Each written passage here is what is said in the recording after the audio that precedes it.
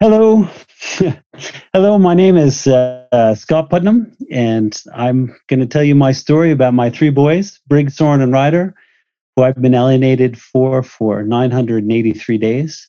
I live in France, and false allegations and lies have prevented me from seeing them. And I'm using Find My Parent so that they can find their way back to me. I hope you enjoy my story. You can be just like me. You're double. All you have to do is ask to see your family. You have so much to see. You're double. When you learn about both cultures of your family tree. Bum. Ba-dum, bum. We're double.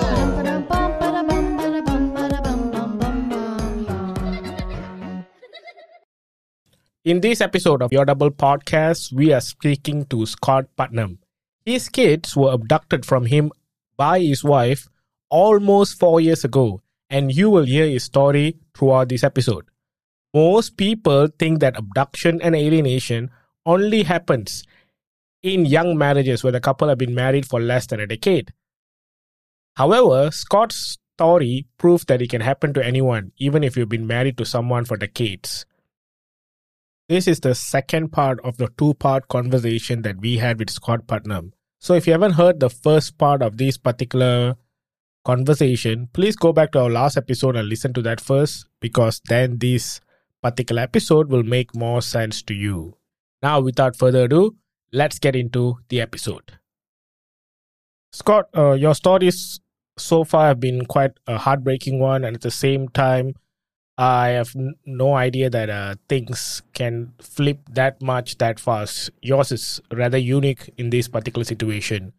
But with that said, right, do you associate everything that's happening currently to a mental state like, narcissistic behavior? Because she seemed like somebody who will do anything, cheat, lie, coerce people, and do anything within her power to make sure that she comes out clean.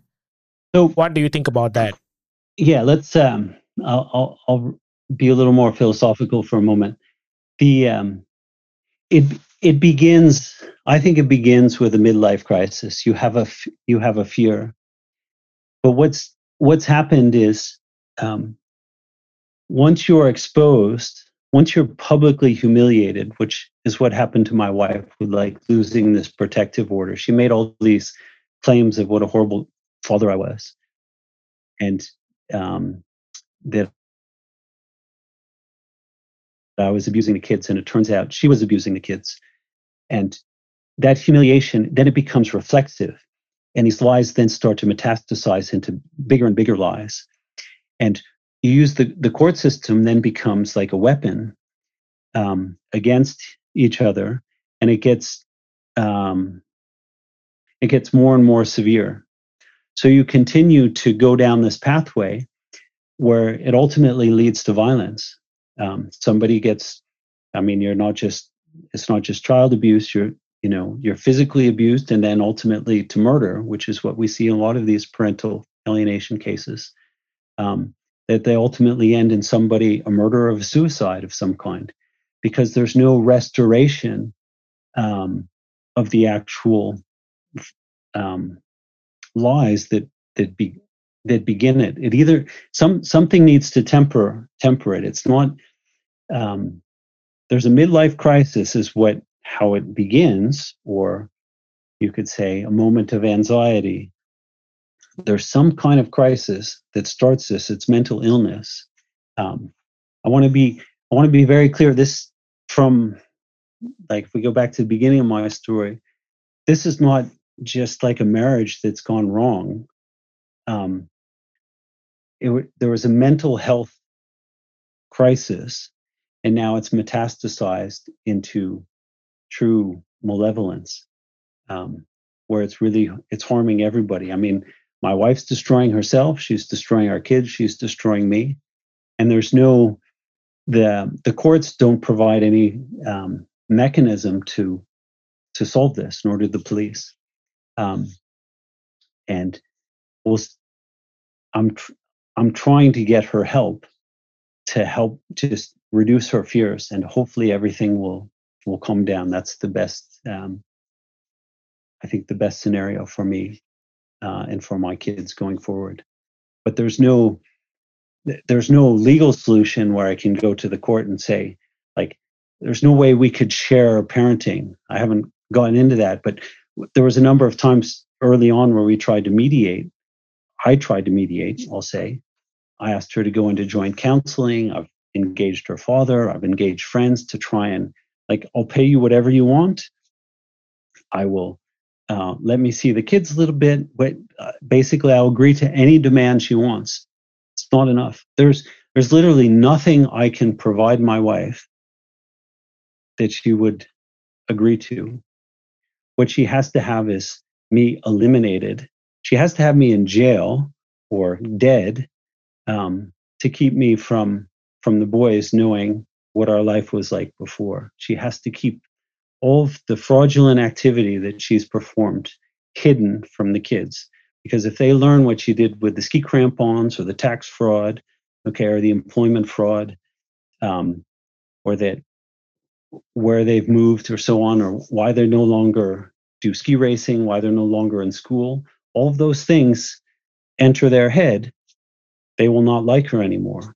And that's what she has to, that's her main motivation, is to keep the boys from learning anything about their father and what my wife has done over the last couple of years. And so there's nothing I can, no money, no can satisfy her. No custody arrangement can satisfy her. I would say even only total silence, and probably for her at this point, me being in jail or dead would be the only thing that would satisfy her anxiety or her fear. Scott, I just want to know your opinion on something, okay? You see a lot of times when we look at the cases that have been happening, abduction and also alienation cases, and when I talk to parents, it seems like a constant theme here where the, childcare or those people like the police, social workers and all that, they tend to get fooled by the abductor and ended up supporting the abductor. I'm not sure if they got manipulated into it or they're receiving some kind of financial incentive to help them, but that seems to be a constant thing that's happening.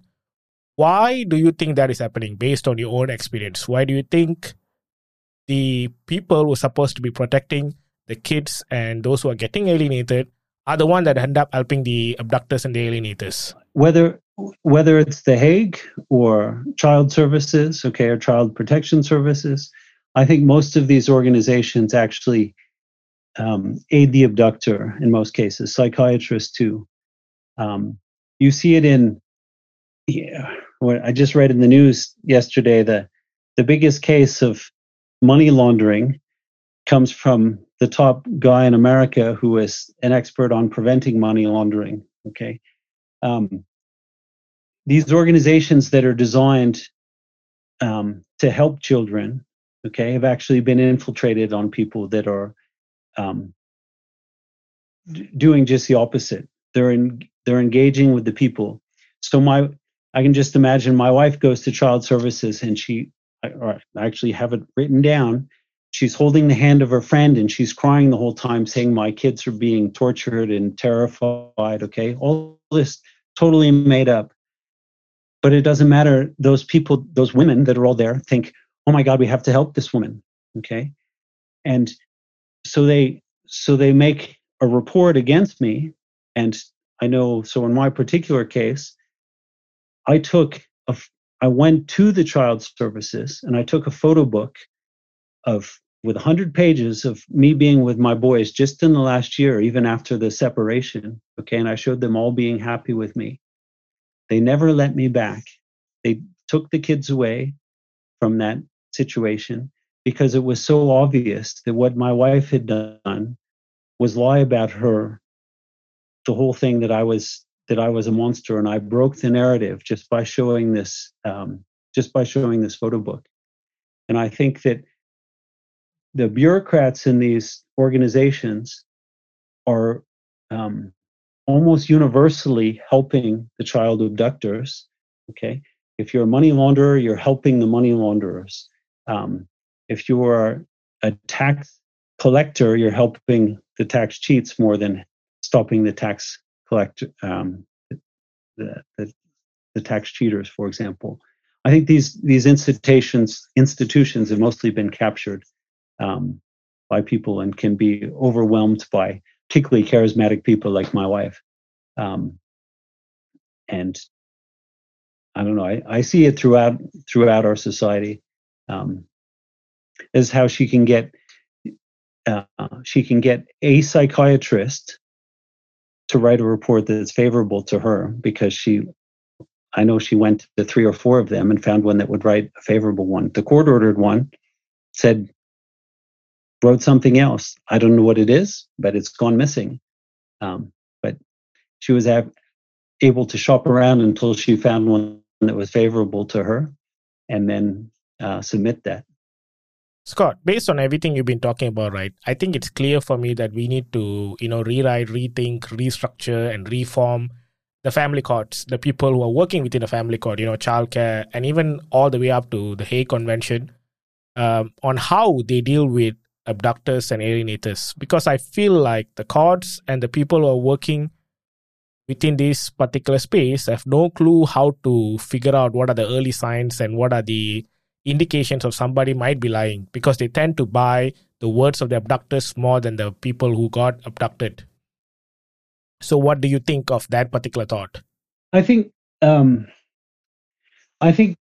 shared parenting should be the default scenario. So we see that in a place like Sweden, okay, where there's the court is rarely involved in a divorce. It's just the default is you share the child 50-50. And what I see in the Western world, I can't speak about, I know a little bit about Japan, but not in particular. But this idea that there's 50-50 parenting, but it's really 4 days or 2 weekends a month, which is 4 out of 30 days, and they call that 50%. It's just total bullshit from a fairness perspective. So already the court is oriented against fathers. Okay, so I would see there's a big advantage in changing that back to 15 days out of 30 days a month. The fathers get half time, and the mothers get half time. So I do see that as leveling the playing field if we're going to get the courts involved in divorce. But I think more often the courts, we should have some other process. What do I say? Rather than increasing the court's involvement in divorce, we should be minimizing them and doing something closer to what Sweden does. And it's just say, it's just a formula. If you decide to live in separate places, the kids go 50-50. There's no, you don't go to court to get a divorce.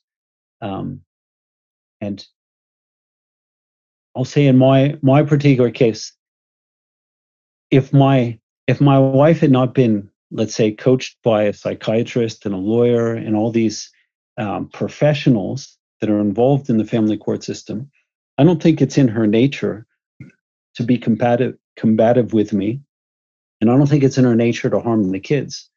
And yet she's turned into like the worst mother I could imagine. She's destroyed our kids and their livelihood. But it's more because she's been caught in this cascade of these experts, lawyers and psychiatrists and judges and so on, all trying to extract something from me instead of not being involved in a court system. So I support. I would support removing child or the whole family from the judicial system more than I would support, let's say, advocating for a new law. There's plenty of laws that are supposed to protect kids and stop child abuse and those kind of things, and they're clearly not enforced. I know in the UK, because I've looked into this in detail, and I've looked in the US, that more than 90% of violations of child custody, okay, by mothers in particular, are not enforced. So they can, even if they're supposed to share the kids 50-50 and they keep them at home, and don't allow the fathers to see them, they're not enforced. So what it tells me is that there's plenty of laws. There's a lack of enforcement about those laws. And there's no mechanism to increase the enforcement of those laws. So what we need to do is remove the families from the legal system entirely, as much the way it's done in Sweden, and just say it's a contract that you sign. If you split up, it's 50-50, just automatically.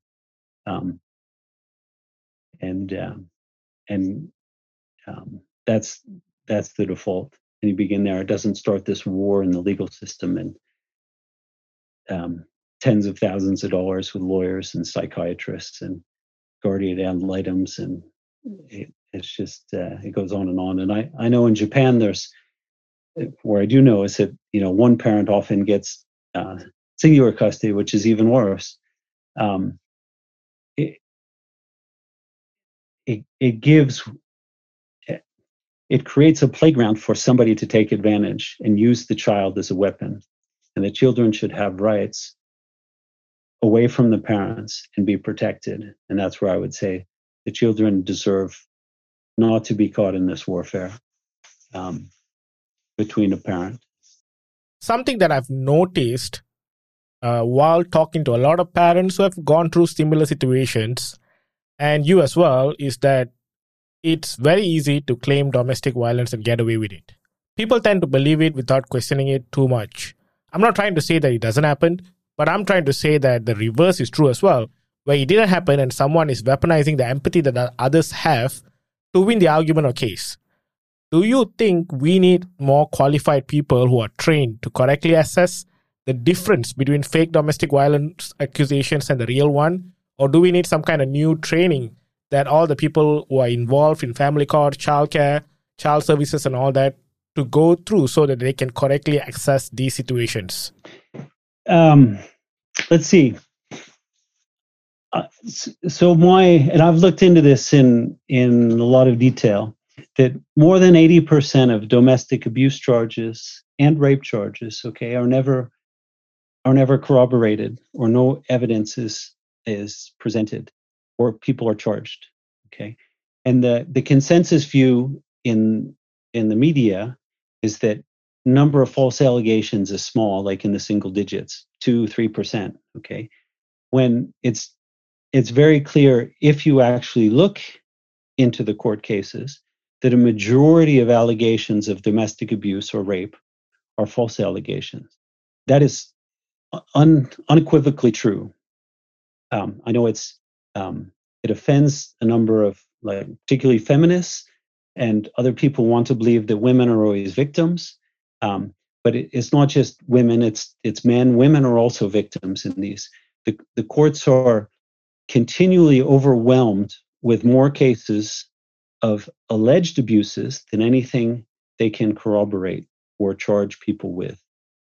And so people are put in jail, and people are have their lives ruined, their livelihoods ruined, they lose their job, all just based on an allegation before any single shred of evidence is proven. And we have the Western world, and I would include Japan as part of the Western world. We have a legal system where the idea is that you're innocent until proven guilty. That's the original idea, but that has been eroded to the point, particularly with the Me Too movement of the last few years, where you're assumed guilty and then you have to prove your innocence. And this is particularly true in sexual assault and domestic abuse. This is the leading edge. Like if you've been alleged to have committed a tax fraud or something, usually you're given more until you prove the case, until you go to court, than if you've been alleged to have committed a sexual act. For example, you're often considered guilty. And this is what's happened over time with our legal system, and this includes Japan. And I think so in my view, the solution is not to just prosecute people that make false allegations. That would help, but the ultimate remedy is to go back to the way our court system worked 100 years ago, where people were considered innocent. The burden of proof was on the accuser. Today, the burden of proof is on the defendant. You have to prove your innocence, and we need a wholesale system, not just a family or these rape charges against young men or even older men.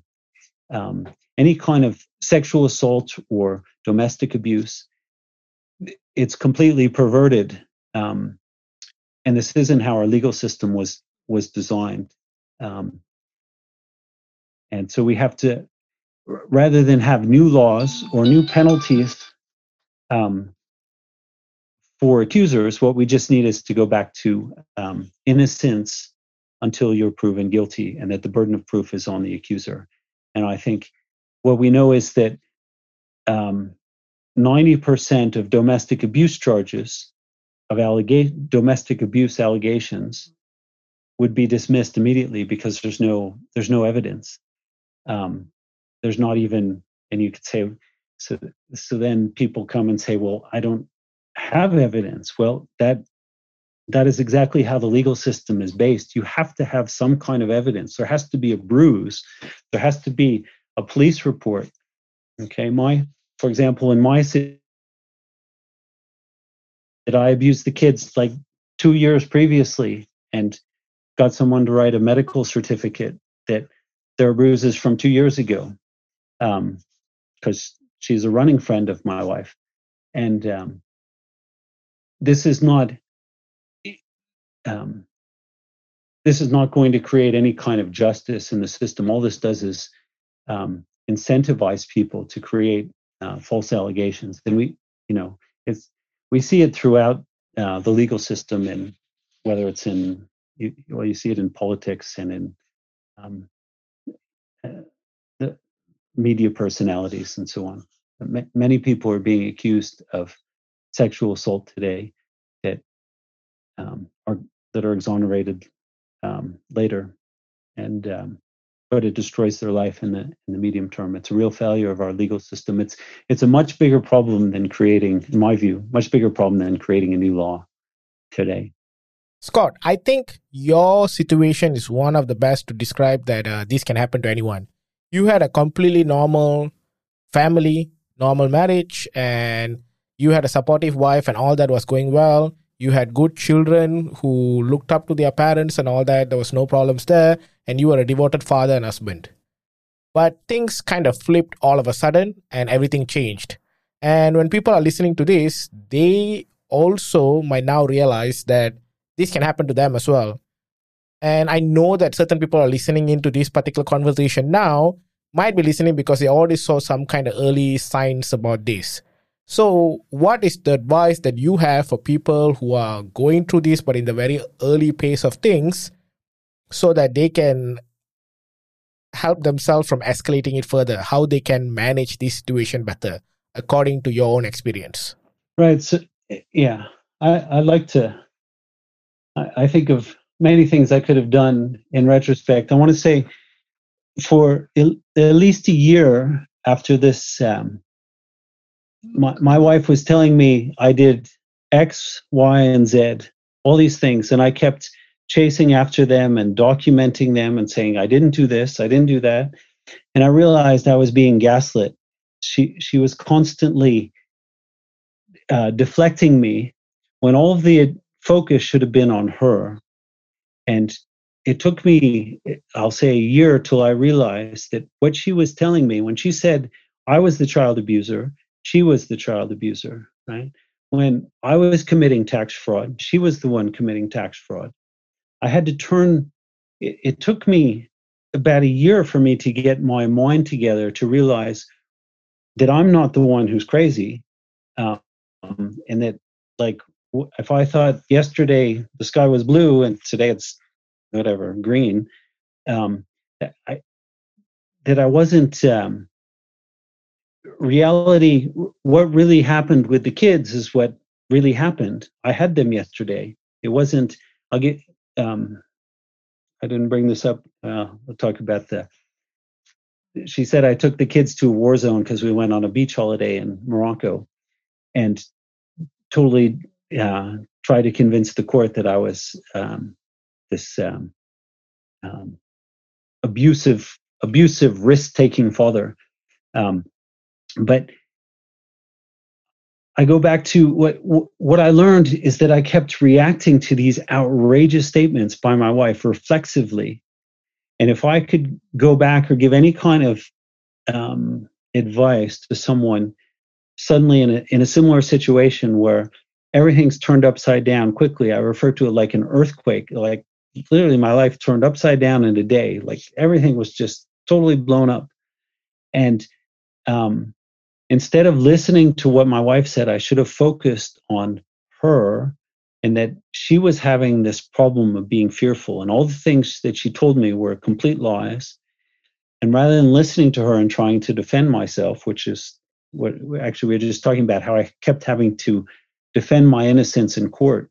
I wish I had spent less time in it, defending my innocence in the court, and focused actually on my wife and trying to bring her level of fear down, and realizing that there's this mental anxiety going on in her life and who she is and how she perceives herself, and to try and bring that down. And I think I could have protected my kids. I told my kids, I said, terrible things are happening. You got to tell the truth. You got to protect yourself because there's all these delusions going on.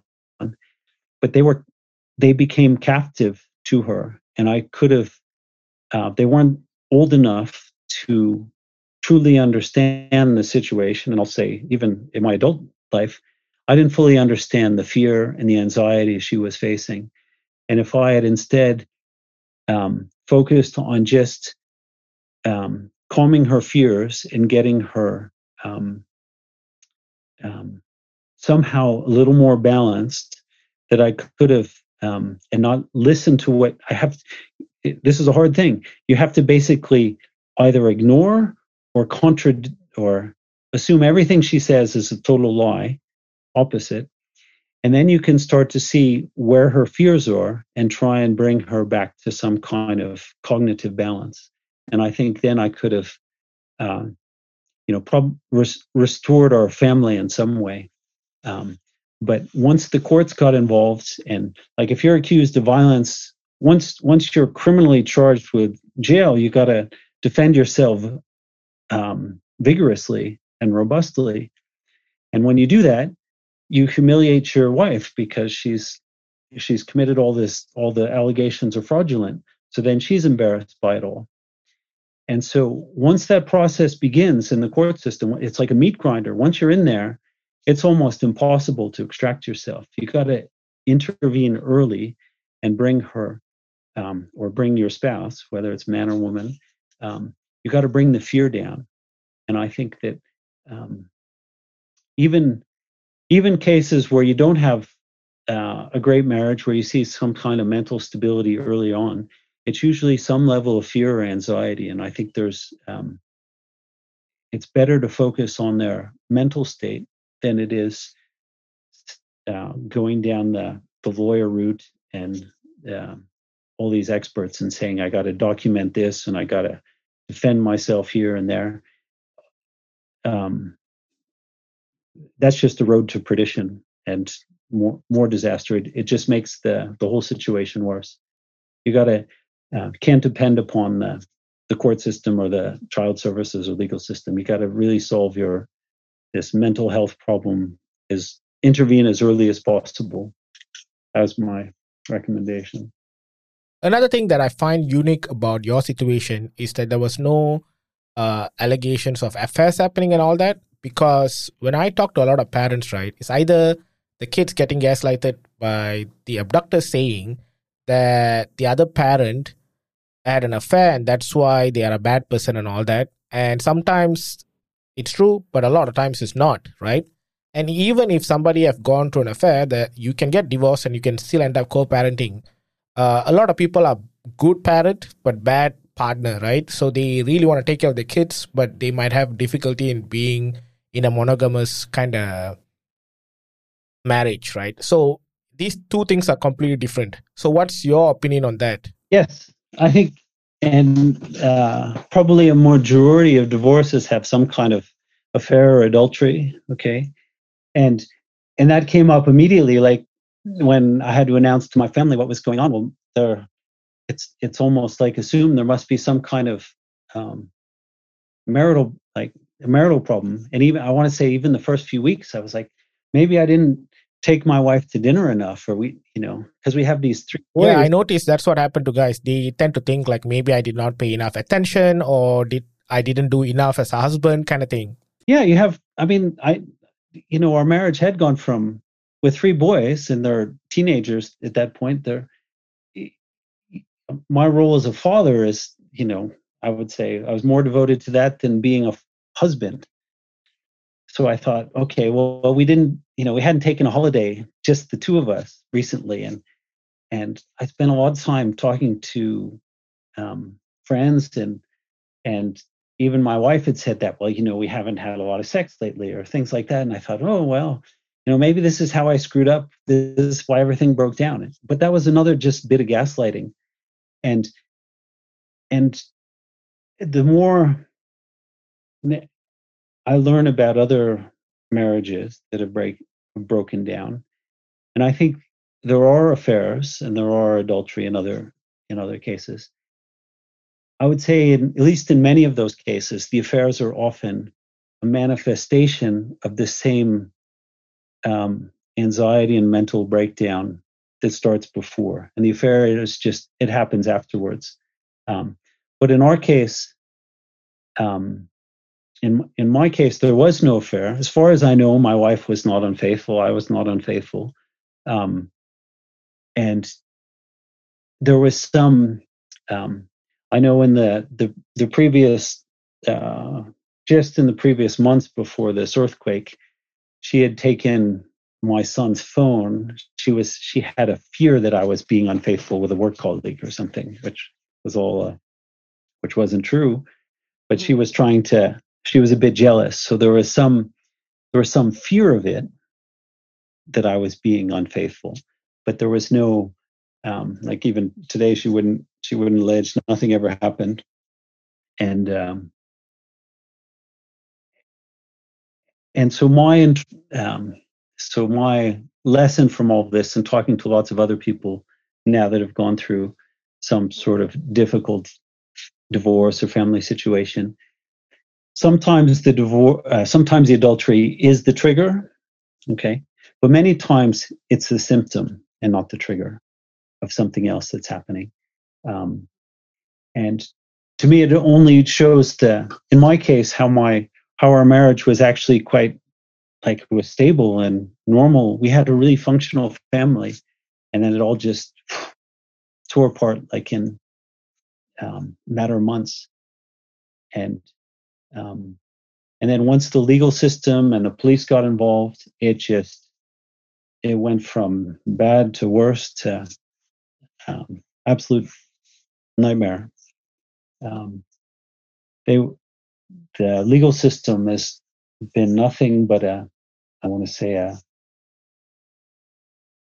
don't think my wife seeked at all to do what I don't think she's evil by character, but once she got caught in a downward cycle, and then she'd get humiliated by the court, then she'd escalate the lies to the next one, and it became darker and darker and darker, to where I've said I think murder and suicide is not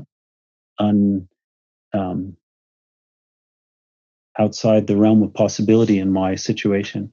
It's that it's become that stark in our situation. Something else that I've noticed while talking to a lot of parents like yourself is that, as a parent, your responsibility, or what you feel is your responsibility, is to make sure that you are there for the kids raise them to be good people and all that. But when alienation or abduction happens, that particular responsibility gets ripped away from you without you doing anything wrong.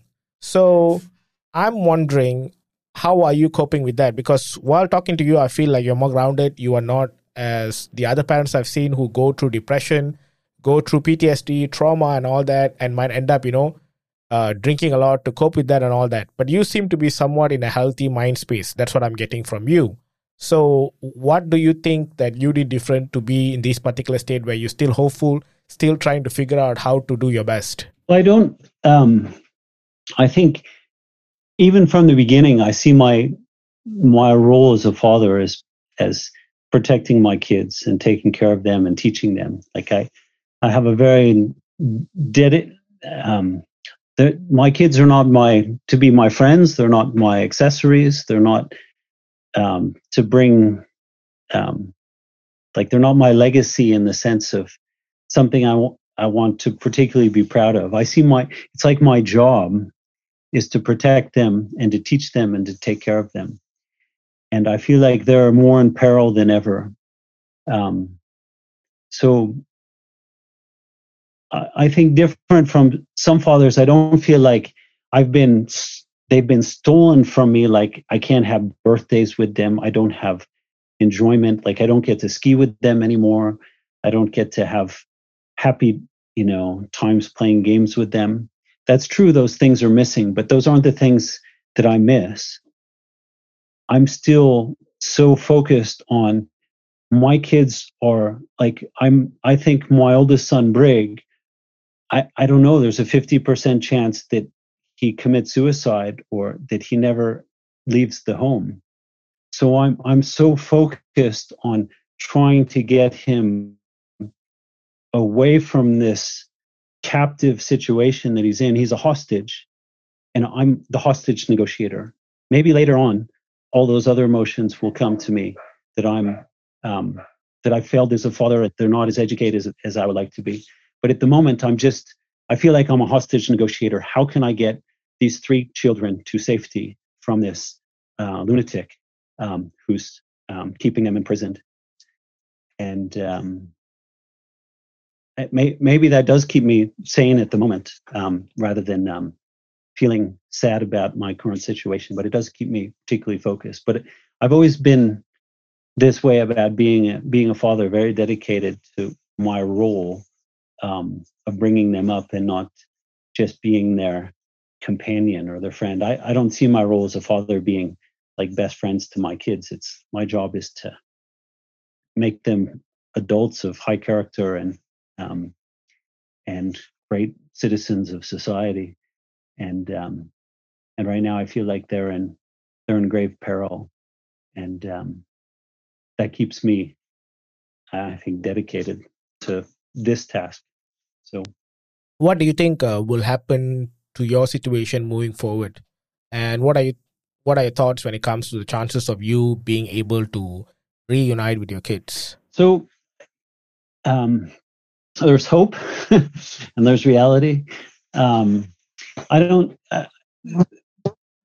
My hope is that my twins, who are 15 going on 16, will eventually go to university and they'll move away from the house. And I think what's important is that they're removed from my wife's control. My oldest son, Brig, is really, he doesn't have any friends. He has no social media footprints or anything. He doesn't go to school. He has he doesn't do any sports. So he's like, he's basically locked in a room, and I'm afraid that he will continue to live there. Like if you've watched the movie The Joker, he'll be a prisoner of this woman for his adult life. Okay. So I have very great fears about my oldest son. My younger twins, I think, and because they're together, that they will eventually break. Once they get to university, hopefully, or get outside the home, all of a sudden all the delusions and apparitions of my wife will suddenly become apparent to them. And I do think that they'll reach out to me and we'll be able to build, we'll have a relationship of some kind. And I don't have, I just know I can't, there's no negotiating with my wife of like shared time. There's no, like, you can't negotiate with a terrorist. There's no way we can come to any agreement. There's nothing I can offer her that would solve this situation. They have to break free from her and say, okay, that's totally insane what was going on in the house, and they're now on their independent life. I think that hitting puberty. So even though my oldest son Brig is 17, I was very late in hitting puberty, and I wasn't until I was 17 or 18. So he's right at that age. He's very thin, as far as I know. I would expect him to be like that.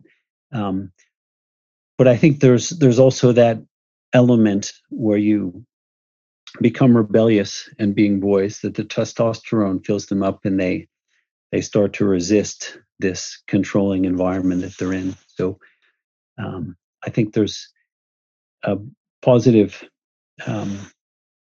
hope that at least my twins managed to emerge from this captivity, and I give that a high probability in the next 5 years. And for my oldest son, I don't know, it's 50-50, I would say, that he can emerge from the house. But there's no way they can live a productive life in the household with my wife at the moment, with her current psychological state. Yeah, something that I kind of haven't talked too much about is the influence and the people around your wife that haven't taken any action to indicate to her that what is she doing is wrong. I mean, she has her own family and they are married and they have kids, and of course they know that abducting your kid or alienating a parent from the kid is quite painful for the other parent. So I'm just wondering, what's your opinion, or what are your thoughts when it comes to the friends and family that your wife has who haven't advised her against it, or haven't advised her to reconcile with your husband and make sure that you don't alienate the kids from their father? Yeah, I do. There's let me put it in perspective. There's a few people that have continued to support her. When this first started, she tried to tell lots of people what a horrible life she's had, and I've been abusing her for 20 years, and so there was, over a year or two, there was a tension with a number of our mutual friends and neighbors and so on, of which side of the story, and maybe the truth is somewhere in the middle, and that took a lot of effort to try and it was difficult to be in that situation. But over time, what's happened now, 3-4 years later, is that 95% of those have left her because they've realized that all of her, and she's moved out of Chamonix, the town we're in, and gone somewhere else so that she could talk to people that knew nothing about her and create a new life. But she used to be active on Instagram and Facebook, for example, and she no longer participates in those. Her network of friends has dramatically been able to put on her by putting information about what happened. It's made her recoil and bring her back more and more into I want to say retreat into who she is. She's no longer out promoting that she's this great mother and that I'm a horrible father. But that being said, there's still, let's say, a handful of people like her father that still support her. And my message to them, to give you some idea, I've asked them, I've even offered them like, $10,000 to write a legal statement against me. If you know anything that I've done, eh, write down under oath, under penalty of a fine or jail, because it's under oath. Write down something that some act I've committed against my wife or the kids, some act of violence or something that I've done, and they refused to do that. And this handful of people, I'll say there's like 5 or 6 people, they've all blocked me on social media. So as soon as I ask them with questions like this, here's your chance. You can debate me in public. You can tell me what I've done wrong, or defend my wife for what her claims are, or even explain what one of her claims are against me. And they've all retreated and said, nope, I won't do that. You're an asshole. I'm not going to talk to you. I'm an asshole just for asking for a discussion about it, the clarity. So it's just like being deplatformed on social media. You see it politically as well. As soon as you provide some element of the truth, you get deplatformed by these people. But I've managed to reduce the number of people that are supporting my wife to a very small number. And I'm going to try and continue to do that so that my kids have a bigger universe to reach out to. And that's something else I've imagined.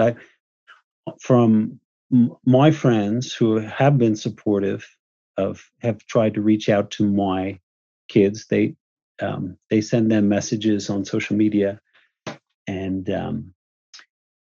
at least the ones they can't again communicate with my oldest boy, but with my twins, they send them emails and messages on Instagram and so on. And there's not a lot of communication, but at least there's some response. They're willing to. They know that there's an outer world that they can escape to once they're free of this situation. Some fathers that I've spoken to outside of this podcast, I don't think we talked too much about it in the podcast, but I do remember a few episodes that we kind of went into this particular topic. So they say that, all these feminist empowerment kind of talk, where a woman who is independent, a single mother with kids, taking care of both the kids and a career, is kind of celebrated within that particular culture. Do you think that inspired your wife to take such actions so that she can be a single mother and also take care of your kids and all that? Before you say that, let me just say that I have nothing against single mothers who are taking care of their kids and all that. That is a good thing, but I'm just saying that do you think that inspired her to take such actions? Because there are some fathers who say that before any alienation abduction happened with their family, the wife was kind of bought into the feminist and also the independent single mom kind of movement. Yes. I'll even amplify that. I think that so now I'll return back to when she had this, let's say, a midlife crisis, and was feeling she had just visited her grandmother and who was dying of terminal cancer. She was feeling her own mortality, right? And a very common, a midlife crisis. She's 50 years old. There's menopause. This is natural, right? It's not something unnatural and not something to be hidden, in my view. Okay, maybe some people don't want to talk about it, but I think this is what you have to come to terms with in your life, and you can deal with it as an adult, or you can deal with it petulantly as a child. And she dealt with it in a petulant way. Okay, but when she reached out to the psychiatrist, and then later, like the lawyer and the child services and so on, they were telling her things like, "Oh, do whatever that makes you feel good. If you're afraid of your husband because like you don't have all the money you want to spend, or your kids aren't perfect, then just throw him away, and you can celebrate yourself. It's like you can choose your own gender today. Why she can? I think she's even thought about that. Maybe she's gay. This is all part of the current zeitgeist in the world, is to somehow boost your self-esteem falsely. Instead of, I would say, what I would tell her is go out skiing and feel good about building up your self-esteem, instead of this current world where just be a single mother, put a pretty picture of yourself on Instagram and pretend that you don't have any gray hair and that you're as beautiful as you were when you were 25 years old. And if you just close your eyes, you pretend that you're the greatest person on earth and you'll feel better. And I think that's the coaching that you get today, even by professional psychologists. And it's certainly what you get on social media today. Being a single mother is somehow cool. And being a gay single mother is even more cool. So I very much think that I've been caught up in this cultural tidal wave of this fake self-esteem promotion in this crisis, instead of more traditionally trying to herself. And I don't think it had to happen. If she had gotten the right advice from some other people or at a different time in history, like if I was 10 years younger, I don't think this would have happened. For example. Yeah, I can understand how with the wrong advice, the wrong influence, she associated all her midlife crisis and her feeling low self-esteem to you, and then decided to remove you from her life in this way. It is very broadly what happened. And I think that, but once, just add a little subtlety to it, once we started in the court system, where it became adversarial in terms of, like, once I'm threatened with jail, right, and being accused of abusing the kids, then it became so contentious because you have to defend yourself. And then she's humiliated because I have all the evidence against her. Then it takes on a whole nother life of its own. It's not just like a simple allegation like, well, I don't like my husband anymore, I'm going to toss him aside. It turns into something much darker. Like, it becomes a campaign to, I don't think she hates me. What she's trying to do is protect her own self-esteem, because now she's being exposed publicly as a complete fraud. And that's the most humiliating thing to her. So I agree with how it started, but once the ball started rolling, it became unstoppable. Because these kids are in peril, and they have to be defended, and there's no mechanism to stop it unless if I had stopped it, if I had recognized this, what you just said, like that she was caught up in this cultural wave, and that just the men are responsible for everything, and somehow I had dealt with that on a psychological level right from the beginning, and not just believed what she told me, that I think I could have stopped this cancer. But once I didn't realize it till too late. And then once the court system involved and the police system are involved, there's no chance. It turns from bad to worse, because you have to defend you have to prove your innocence, and as soon as you prove your innocence, you prove the fraud of your accuser, and that it's all false allegations. And that's what I get into. This is the whole point. Is this? It's not like she made stuff up from, like, she embellished the truth.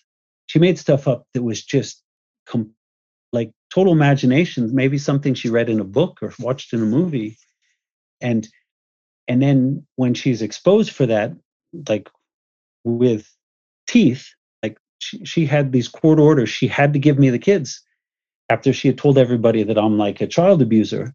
And so then it just reflexively it gets worse and worse. And I don't know. That's the part where I don't have a good mechanism. Once this meat grinder of the legal system starts going, I don't think there's a good solution to it. Yeah, Scott, every time we release a new episode, we get at least about 3,000 to 5,000 listens overnight, and then it will grow all the way up to like tens of thousands of listens on every episode. So normally the abductor and the children have a high possibility of ending up listening to the episode. So say that your wife is listening to this particular episode. What is your message to her? And I know I said your wife because you said that Yeah, no, you no. guys are not I still divorced. refer to, she's not my ex-wife until I get a divorce. Hopefully she'll let me have one. You know, I still I still love her in the 20 years we have together, and I love the kids and our family. I think that she's as much, she's a victim of this whole legal system and these people that coached her. She's been caught up in this, and I wish, you know, she had more strength to defend herself against it, but she's fallen into a dark hole. And I think the only way out, I think of it uh, like a drug. She's like a heroin addict now with the lies. She has to lie to continue. The lies are so bad now. She has to lie to get out of the lie, to cover up, and it goes on and on. She's she's that obsessed. She's like a drug addict. She needs to go to rehab, and I think that rehab for lying. And if I don't think that um, she's irredeemable. I think she can redeem herself. And I don't think that she wants to hurt the children. I know she knows she is, but she has to deny it to protect this, like this bubble around her and all the her self-esteem and her lies and so on. So I think that she needs that she can go to some kind of rehab. It'll be painful for her to recognize. She has to admit that she made some um, big errors and that she's basically destroyed our family for a number of years. And if she can admit that, and that she began this whole cascade of errors, then I think she can recover. And a lot of drug addicts have you have mixed results. Some don't recover and some do, and I think she has a chance. But I don't think there's no simple therapy, or there's nothing I can give her that would solve it. There's no money that could buy her out, or a change in her status of where she lives, or that the kids achieve something. She has to somehow deal with this massive nest of lies that she's built around her of who she is and what happened to the family. And it only comes through admitting that she's told these horrific lies that have captured the kids and destroyed our family life. If she can admit that, then there's a good future ahead. And that's what I tell my boys, to just love her and help her. Don't believe what she says. Just verify what she says, because most of it's a lie. So just don't call her a liar. Just try and verify what she says, and just love her and help her out of her delusions. And I think the drug rehabilitation is probably the best metaphor, that she has to recover from these delusions. Parental alienation is psychologically is a cross-generational delusional disorder. It's all about you have a misperception of the reality around you, and you lie. She's lying to herself. She doesn't even recognize that she's lying to me when she tells me that my income was 4 times what it is. I think she actually believes she's lying to herself. She wants it to be true, so she just tells herself that's what it is. And it's okay to forge it, because that's what it. There's no penalty for it. So she has to unwind those lies and admit this kind of malevolent behavior, this fraudulent bad behavior. You have to admit, you have to say you're wrong. Like a drug addict has to say, I'm going to stop doing it. I'm going to stop lying. I'm going to stop taking those drugs. And I'm going to go cold turkey. And that's what has to happen. Everything about if I were to leave with one message, the problem is she lives in this delusional world of lies of who she is, what the kids are, what I am, what money is. It's all one big, or lots of delusions. And those delusions have to end and reintroduce reality. It's not that there's nothing I can give her that will make those go away. She has to decide herself that I'm going to start living in, rather than in La La Land, I'm going to live in reality again. And then everything can, I don't want to say won't go back to normal exactly, but at least it'll come back to hopefully a positive result for the family and for the kids. How about a message to your kids if they end up listening to these particular podcasts? That I continue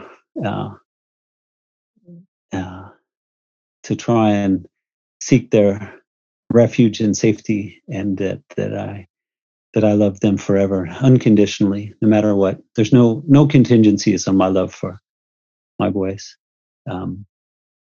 My love for my wife, Lisanne, is contingent now on her admitting these fraudulent activities and recovering herself, but not for my boys. It's unconditional for them, and that I will, to my dying day, seek their release and protection from this kind of abusive behavior. I think they've really suffered under this. My wife is abusing them, but so is the child services and the police that will not enforce a court order to remove them, for example. They've really suffered in not having authorities honor their commitments to protect them. And I failed in my job as a father to protect them. And so I'm just going to continue to not give up on that and do my job. Do you want to mention any way for them to get in touch with you if they end up listening to this podcast and do want to get in touch with you? Yes, Google or go to Find My Parents. And I'm sure you can find me. They can find me through you. I really, I should say that again. I'm really supportive of this organization. I think there's millions of children that have had their parents taken away, and some don't know who they are. Mine are old enough to know who I am, and they know my name, so it's a little bit easier to find me. But I'm trying to make myself, like even through this podcast, trying to make myself unerasable. I have, not just on the normal social media platforms. I also have all my content on IPFS and blockchain and other things that are just unerasable. So even if, I'm canceled, my wife I had a website up before and she had it taken down because it said her name. She's just tried to block me in all kinds of ways. This is what I realized in all these abduction cases. What they're afraid of is the truth coming out. So for my boys, I don't want to. I want to make sure there's enough information that they can, if they search for me on the internet, they can find out how to reach me wherever I am. They can contact me electronically and then hopefully physically. So that's my message to them. You can find me anywhere. Yeah, for sure, Scott. I will link all your story, your blog, your photo book that you showed me and all that for the audience to see within our show notes. With that said, I'm grateful for you to taking your time to do this particular podcast with us. With that, all the best for the future, and I hope things improve for you. I would like to remind everyone that our goal here is to share knowledge with you guys and show that you're not alone in this. With that said, if you need specific legal advice, please get your own independent advice from a qualified legal practitioner. If you're a minor or if you happen to have difficulties in understanding certain parts of this episode, please approach a responsible adult or someone knowledgeable on the topic and ask them for clarifications. We have done our best to make sure that it doesn't offend anyone, and if you have further questions or comments regarding Find My Parent or this interview, you can always email me at sk@findmyparent.org. If you're someone who got separated from your own parent and would like to find your parent again, please go to findmyparent.org and fill out your details. With the help of our smart algorithms and matching technology, we hope to help you find your alienated parent or child again. If you're part of an NGO or even a private company passionate about this topic, please reach out through the contact us page in findmyparent.org, and we hope to work together with you. Alright folks, that's it for this week. Speak to you next week. Take care till then. You can be just like me. You're double. All you have to do is ask to see your family. You have so much to see. You're double.